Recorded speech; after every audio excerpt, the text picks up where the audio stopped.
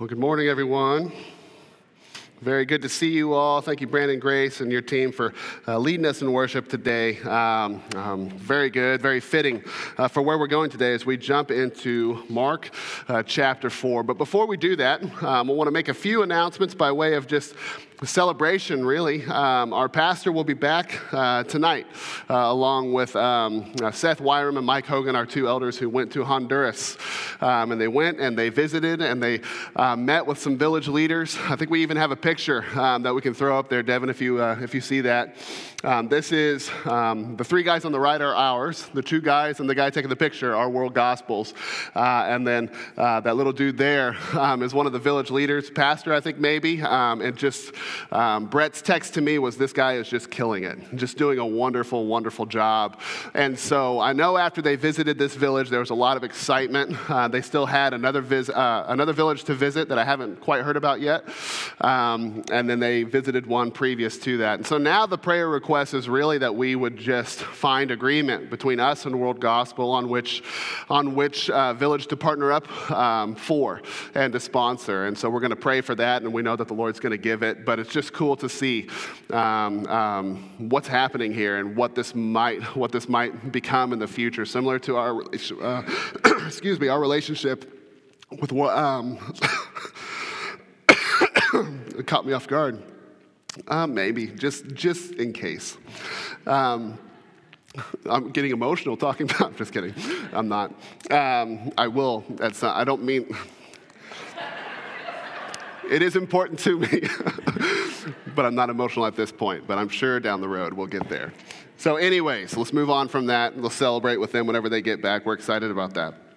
Also, I want to call your attention to the fact that on March 8th, we're going to have our next family meal night. We're looking forward to that, but we're also going to have the opportunity to host Teen Challenge that night. So if you were one of the many who didn't realize that there was an adult gathering following the meal, now you know. There is an adult gathering following the meal that'll be in this room, and we're going to host Teen and Adult Challenge. They're going to come and share some just testimony and share just a word to us, and we're excited always to host these guys and to just see what God's doing in their lives. It's a beautiful way of discipleship that they use to bring these guys out of addiction. I mean, it's just remarkable. And so if you hear and if you have it in you, and I know you do, please come that night. Share a meal with us, and then come and be encouraged by them and also be a part of our encouraging effort to them.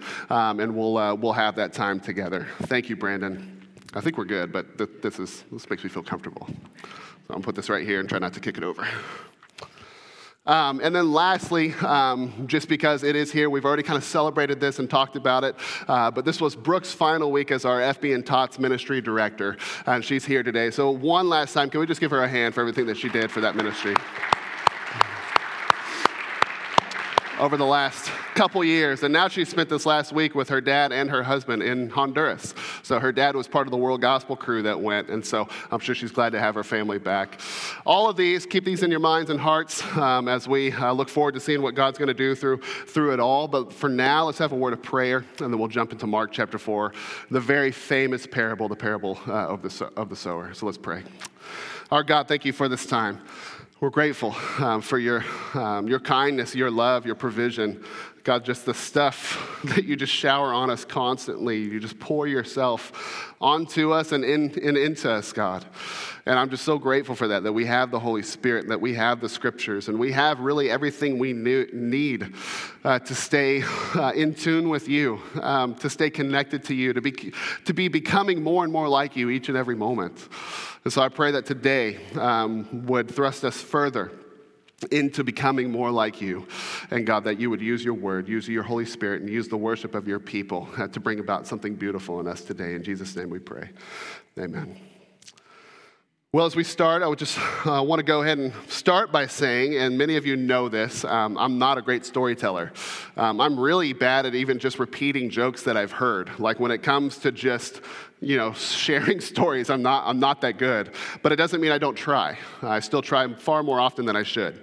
And I've tried with my kids. I've tried with my girls. There was a season where, they sleep in two beds, and I would sit in between them or on one of their beds, and they would ask for a story, and so I'd do my best.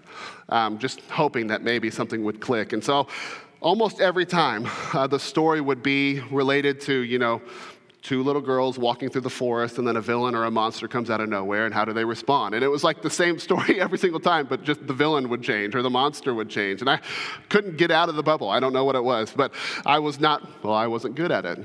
And so I shared this story over and over again, and they loved it at the start. But then I don't know if it's the pastor in me or what it is, but I just couldn't help but to get the story to some kind of teaching moral thing. You know what I mean? I would just share the story, and I would center the story on how the two girls would either, work together or deny each other in the midst of conflict. And then I would say, so you remember like earlier today when you did that to your sister? That's what I'm saying in the story. I would try to make it a teaching point to some degree. And I noticed that the further I did this, the more I did this night after night, I just noticed that when it came to the teaching point, they just started to check out. Right?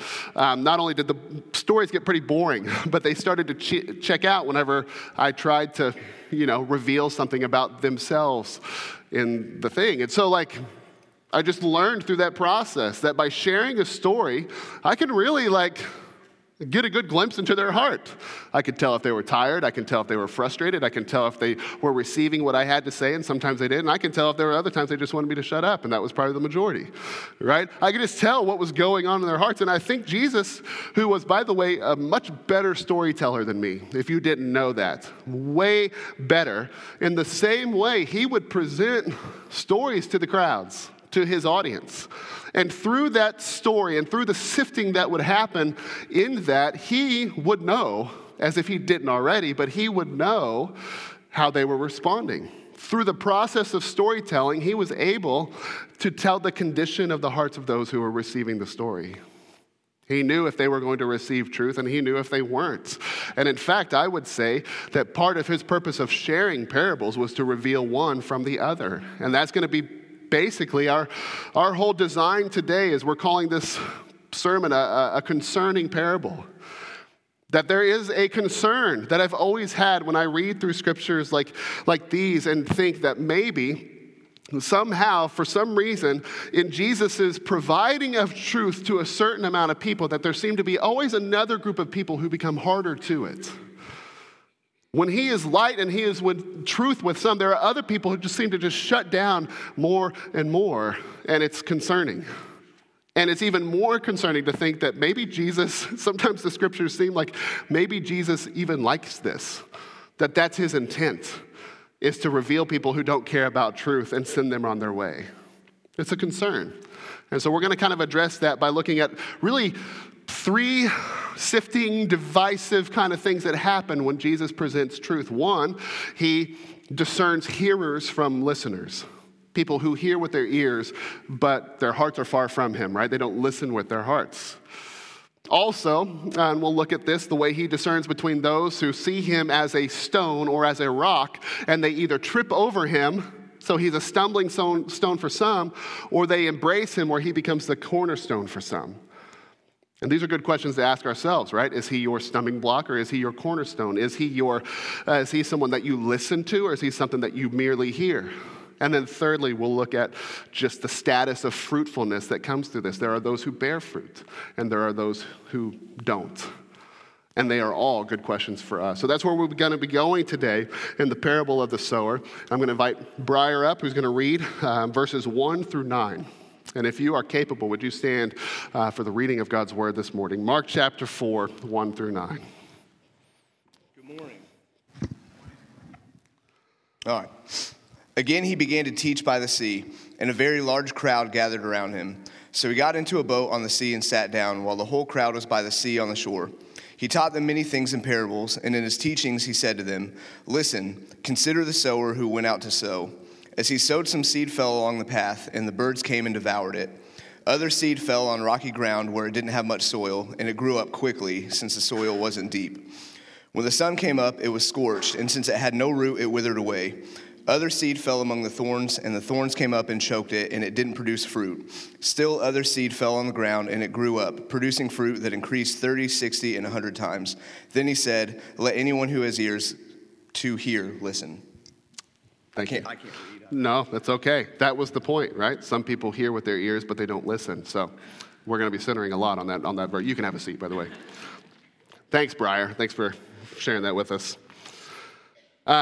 So that's where we're going to be today. Verse 9 is going to be a central point for us, but also verses 10 through 12. We're going to be looking heavily at that. And so Jesus presented the parable, and you can tell already that the parable has to deal with the human heart, our softness or our hardness towards truth. And he defines what he means by the seed, right? In verse 14, the sower sows the word. Right? This is the seed that he's pouring out. It is the word. It is his word. It is truth. It is truth from Jesus. It is the gospel, right? This is the word. And so keep that in your mind as we talk about this. Now, I also want to say this. We are trying to look at 20 verses in the matter of 2 weeks, okay? So this week we're looking at verses 1 through 20. Next week we're looking at verses 1 through 20. This week, we're looking at it from an angle of concern. Next week, we'll look at it from an angle of comfort. But we could have spent 15 weeks on this passage. I mean, there's just so much here. And so I want to go ahead and just do this. If you are here and you find yourself craving more, well, we have opportunity for you to join a group where you can join with other people from FBN.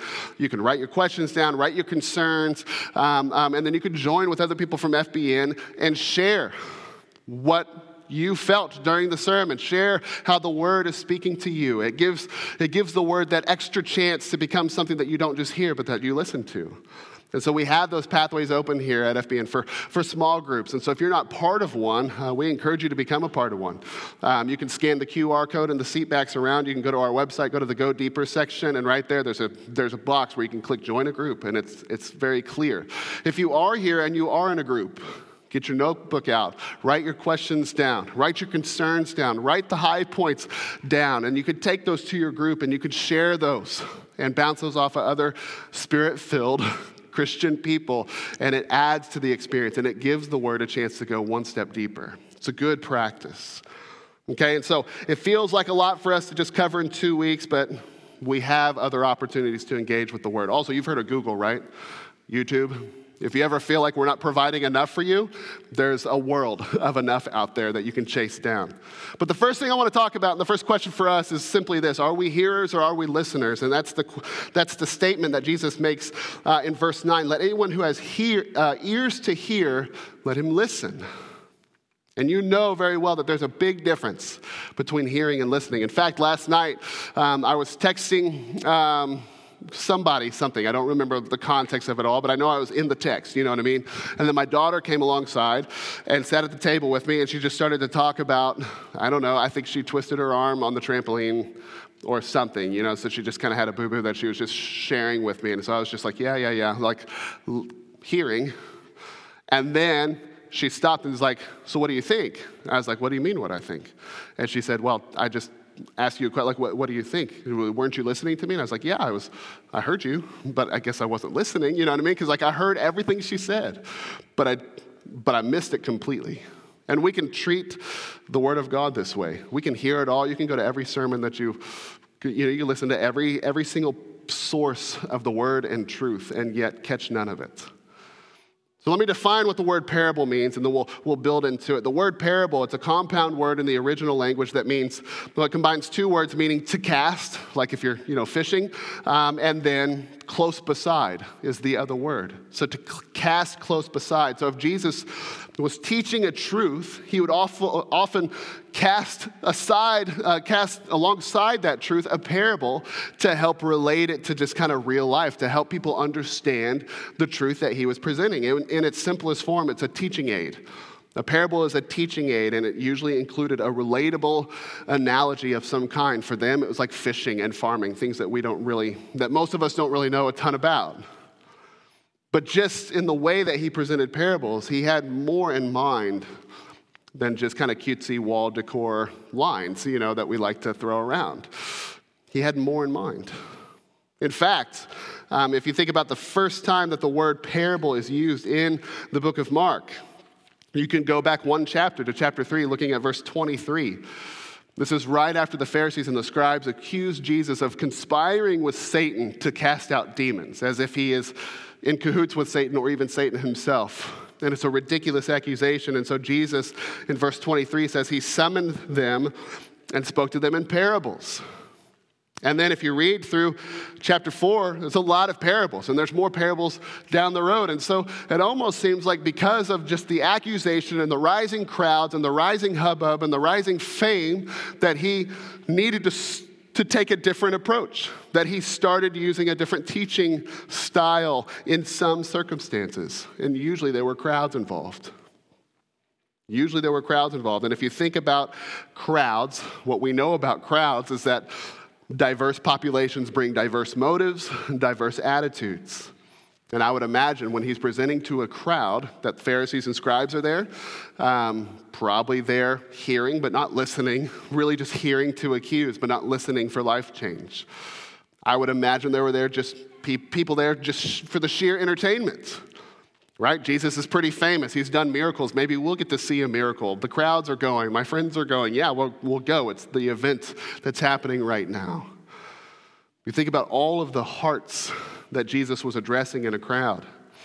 The cynics and the hopefuls and the distressed and the skeptics and the curious and the offended, the unconvinced and the extremely convinced followers. And it was by way of parables that Jesus was able to sift those with sincere ears to hear from those who listened for lesser intent. And in verse 10, we see this even more when the disciples ask him specifically, why do you preach? Why do you teach in parables? And so this is what we see in verse 10. It says, when he was alone, those around him with the 12, so the 12 plus his other disciples, asked him about the parables. And he answered them, the secret of the kingdom of God has been given to you. But to those outside, everything comes in parables, so that they may indeed look and yet not perceive. They may indeed listen and yet not understand. Otherwise, they might turn back and be forgiven. Almost as if Jesus is intentionally like, we don't want them understanding or else they'll be forgiven, and we don't want that, right?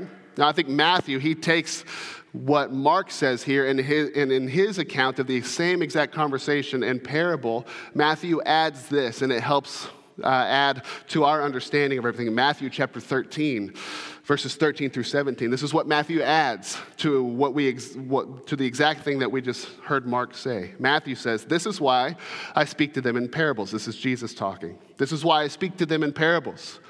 Because looking they do not see, and hearing they do not listen or understand. Isaiah's prophecy is fulfilled in them. We'll look at this prophecy more next week, which says, you will listen and listen, but never understand. You will look and look, but never perceive. For this people's heart has grown callous. Their ears are hard of hearing, and they have shut their eyes. Otherwise, they might see with their eyes and hear with their ears and understand with their hearts and turn back, and I would heal them. Then he begins to talk to his disciples, and he says, blessed are your eyes because they do see, and your ears because they do hear. For truly, I tell you, many prophets and righteous people long to see the things that you see but didn't see them, and to hear the things you hear but didn't hear them. Now, I know there's a lot there, but I hope that you see that there is a contingency here that has to do with the human heart. A callousness of the heart that has eyes and ears shut off to receive or hear anything that Jesus is actually trying to say. And it's almost at a place of disposition, right?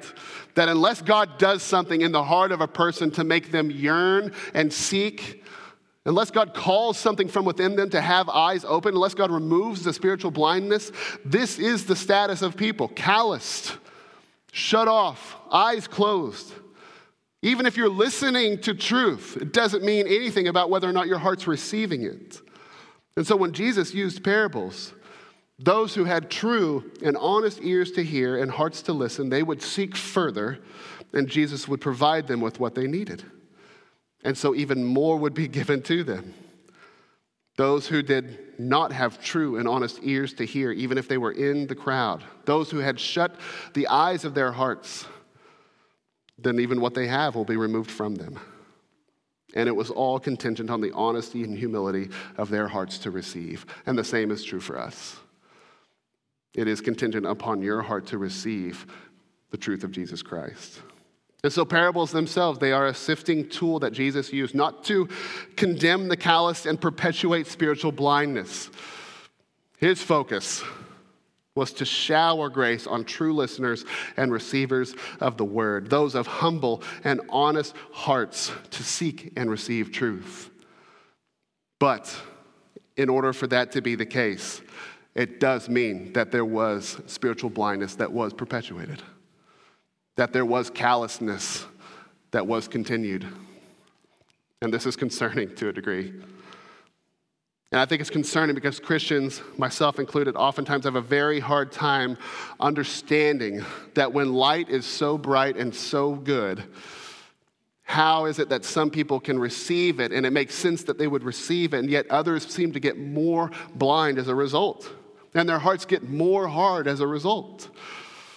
We want everybody to know what we know. We want everybody to have what we have. And we're really good at bending the rules to even make it seem like everybody already does. The Pharisees were a very good example of people who were around light often and yet never received it.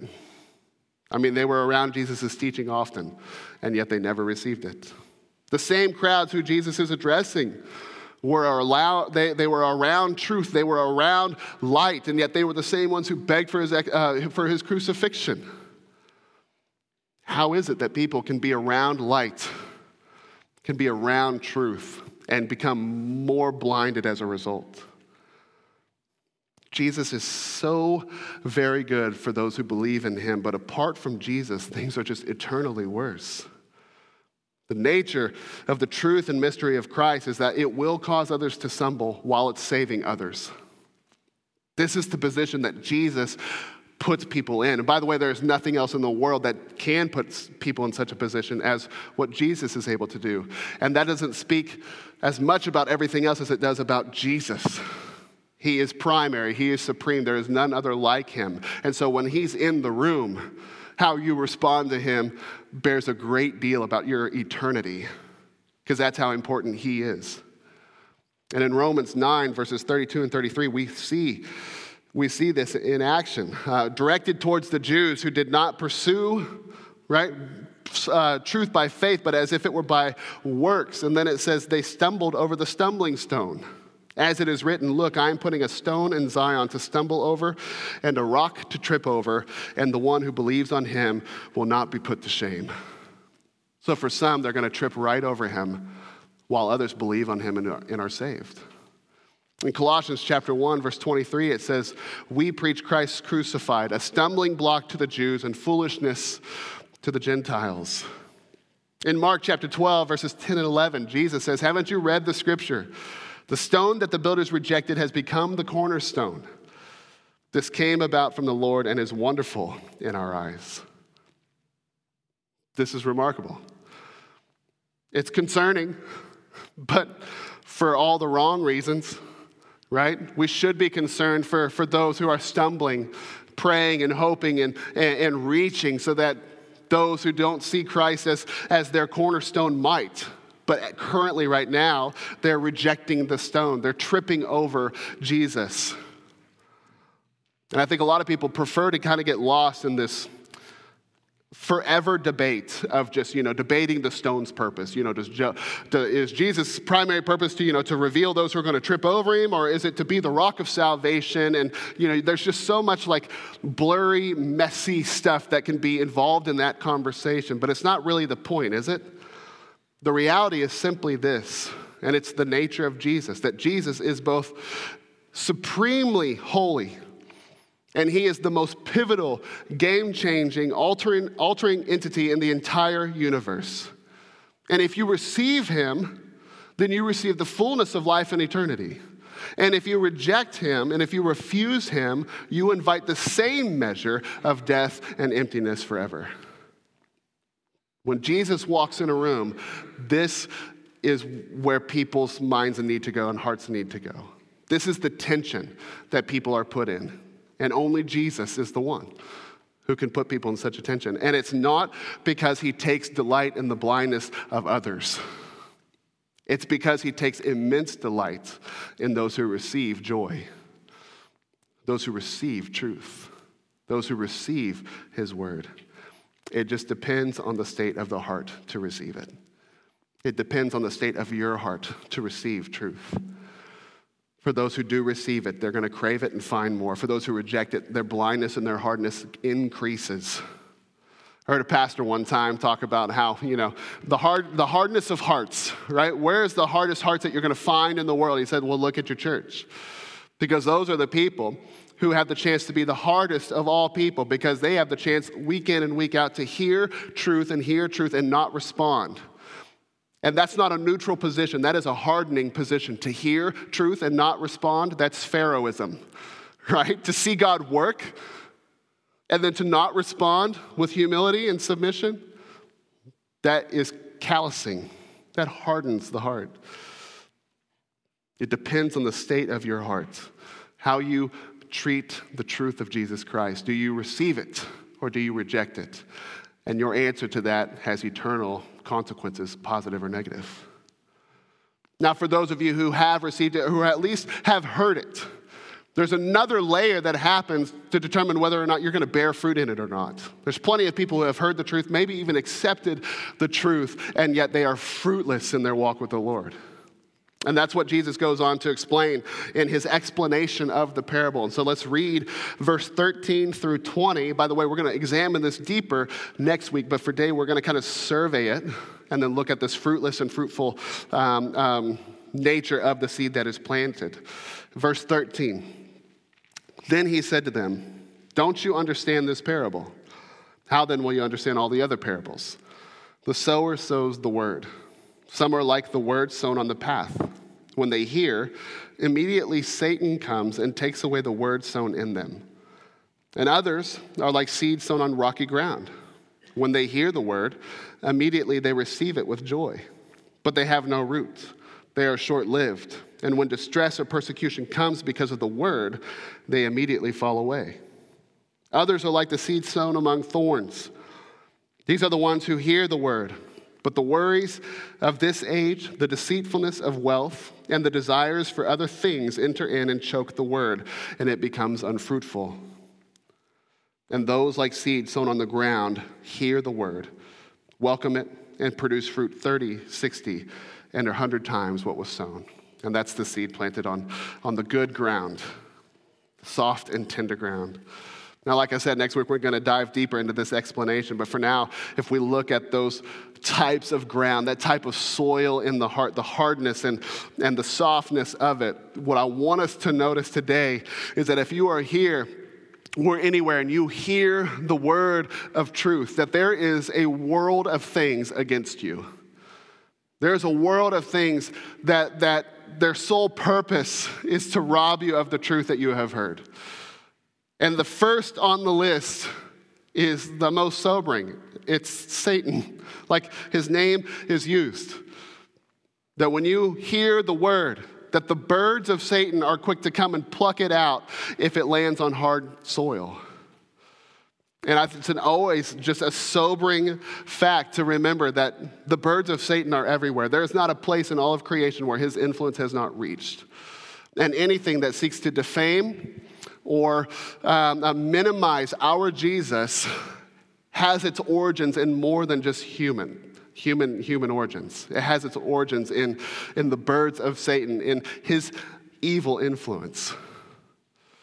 And we can't be, ignorant of this fact. But it is very easy for Christians to try to just escape that fact and just not think about the realities of spiritual warfare and the realities of what Satan wants to do in the hearts of people, which is keep truth from going anywhere deeper. The second thing that we see against anybody who hears the word of truth is distress. And he says it's not just distress, but it is persecution. It is distress because of the word. Not distress that you've just brought on your own life, but it has, no consequence on anything. It's distress specifically because you love truth, because you have received truth with joy. And as soon as it becomes real, then you drift away just as fast as you drifted in. I associate this with people who love Christian culture but hate and refuse Christian cost. They love the teen camps and the radio stations and the family friendliness of it all. But as soon as you tell them to give up anything for Jesus, as soon as you tell them to upset anything in their lives for his name, then they start losing faith. They lose excitement, and they drift away as fast as they drifted in. The third thing that's working against anybody who hears the word of truth is this. It's his list in verse 19. The worries of this age and the deceitfulness of wealth and the desires for other things. In a word, the world. If you love the wealth of the world and the desires that the world provides, if you love these things, and by the way, the world is the cause of worry as well. This is the impact of the world, that it will grow with the seed. And at the end of the day, the seeds that are sown of the world are always going to choke out the seeds of truth. This is why Jesus said you can't serve two masters, because one's going to take the hit more than the other one. A divided devotion just bears no fruits. And I would say this is where most of Western Christianity is, or at least many of us. This is my greatest struggle, and maybe it's yours too, that we are constantly in that John tension. You know how John just says over and over again, those who love the world don't love God, or those who love God don't love the world. We are in that tension because we are a worrisome, wealthy people.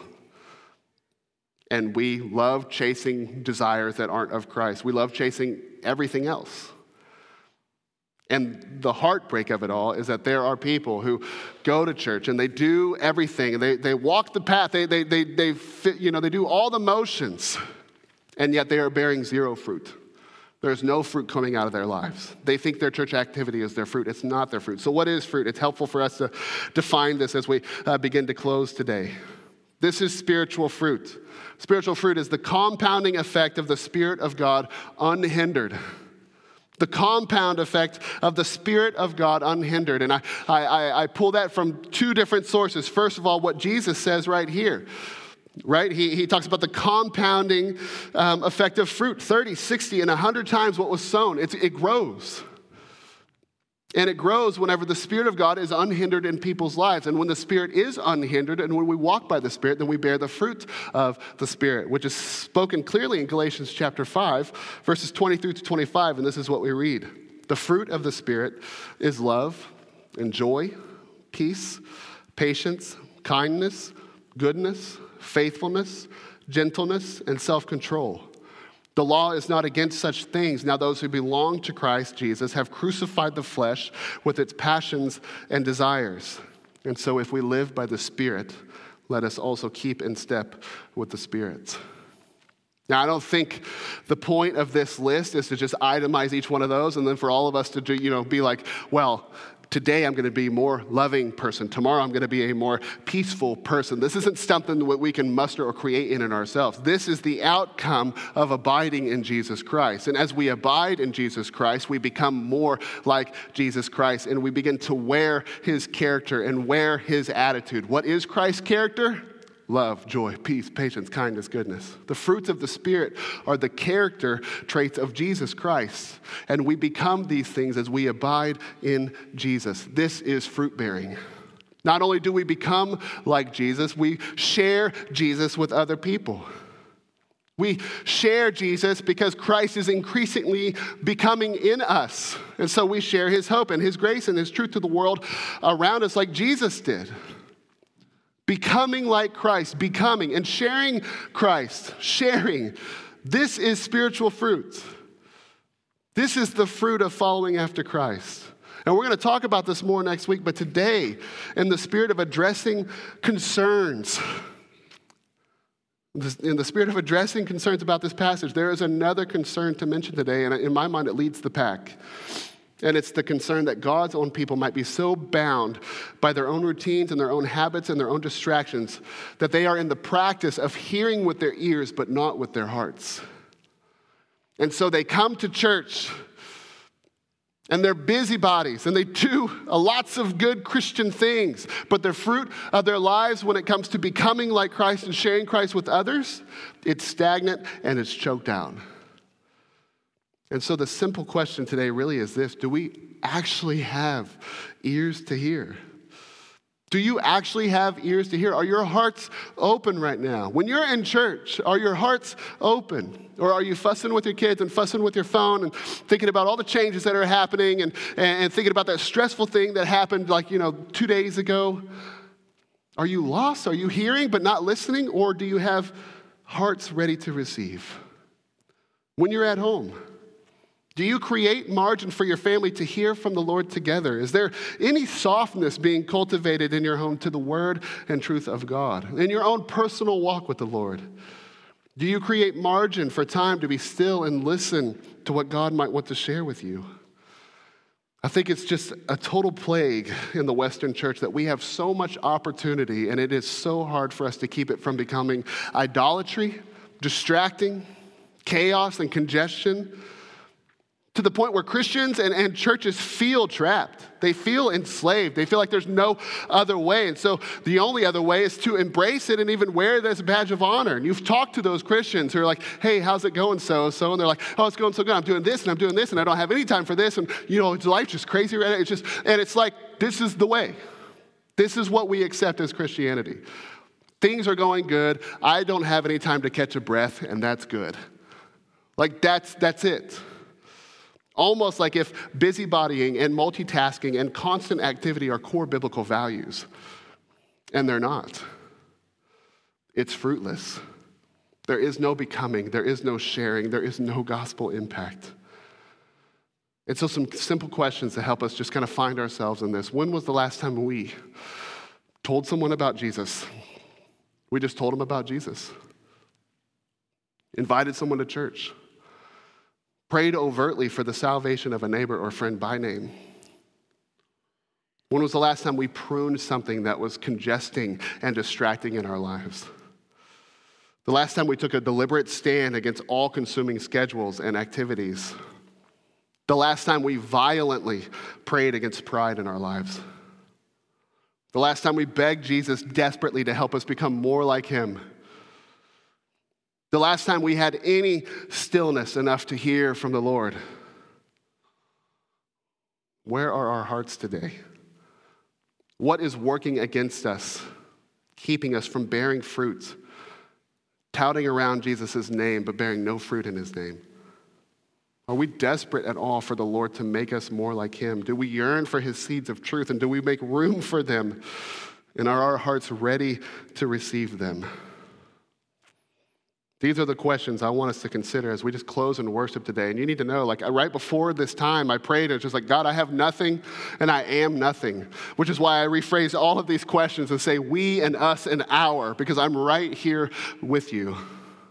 I need this. I need these questions. I need this correction. I need this conviction. And so I'm preaching to myself just like I am to you. But the point is this, if we just get swept up in the routines and just the cool busyness of Christianity and we never give the Lord a moment to actually let any truth that's landing on our hearts go any deeper, then it's a losing battle every time. Satan's birds are going to pluck it away. The world is going to win that fight. That's just what it is. And so I do pray that today, you and I both, we would think and consider deeply about our lives and what room God actually really does have to do something unique in us, to move in us, to speak to us. And for any of you who have no room, it's not a neutral position, it's a hardening position. And I hope that today you would end the hardening of your own heart and respond to him as you should and as we all should. And so let's pray, and then we're going to sing. And during all of it, I don't have a list of things for you to think about or anything like that. It's just the prayer of your own heart, asking God to soften your heart, tenderize you to his truth. And so let's pray together. God, would you soften our hearts? Tenderize our hearts to your truth. Use your Holy Spirit to stir the ground. Father, to till it up. And for many of us, that's going to be a very uncomfortable position to be in because none of us like to be tampered with in our hearts. And we don't like it from other people, and we certainly don't like it from you sometimes. And yet you know intrinsically where we're at and what we're going through, and you are the only one who can change anything in there. So God, for each of us, wherever we're at with you, would you give us humility? Would you give us surrender? Would you give us stillness? Would you give us every single thing that we need so that you can stir and that you can plant and that you can grow exactly what you have in mind? And we know that it'll all be from your word, from your Son, from your Holy Spirit, God. And we just pray that you would soften us to your truth and that we'd respond to it correctly. In Jesus' beautiful name we pray. Amen.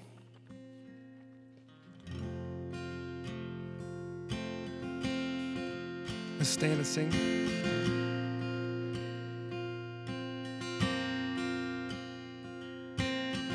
I am weak.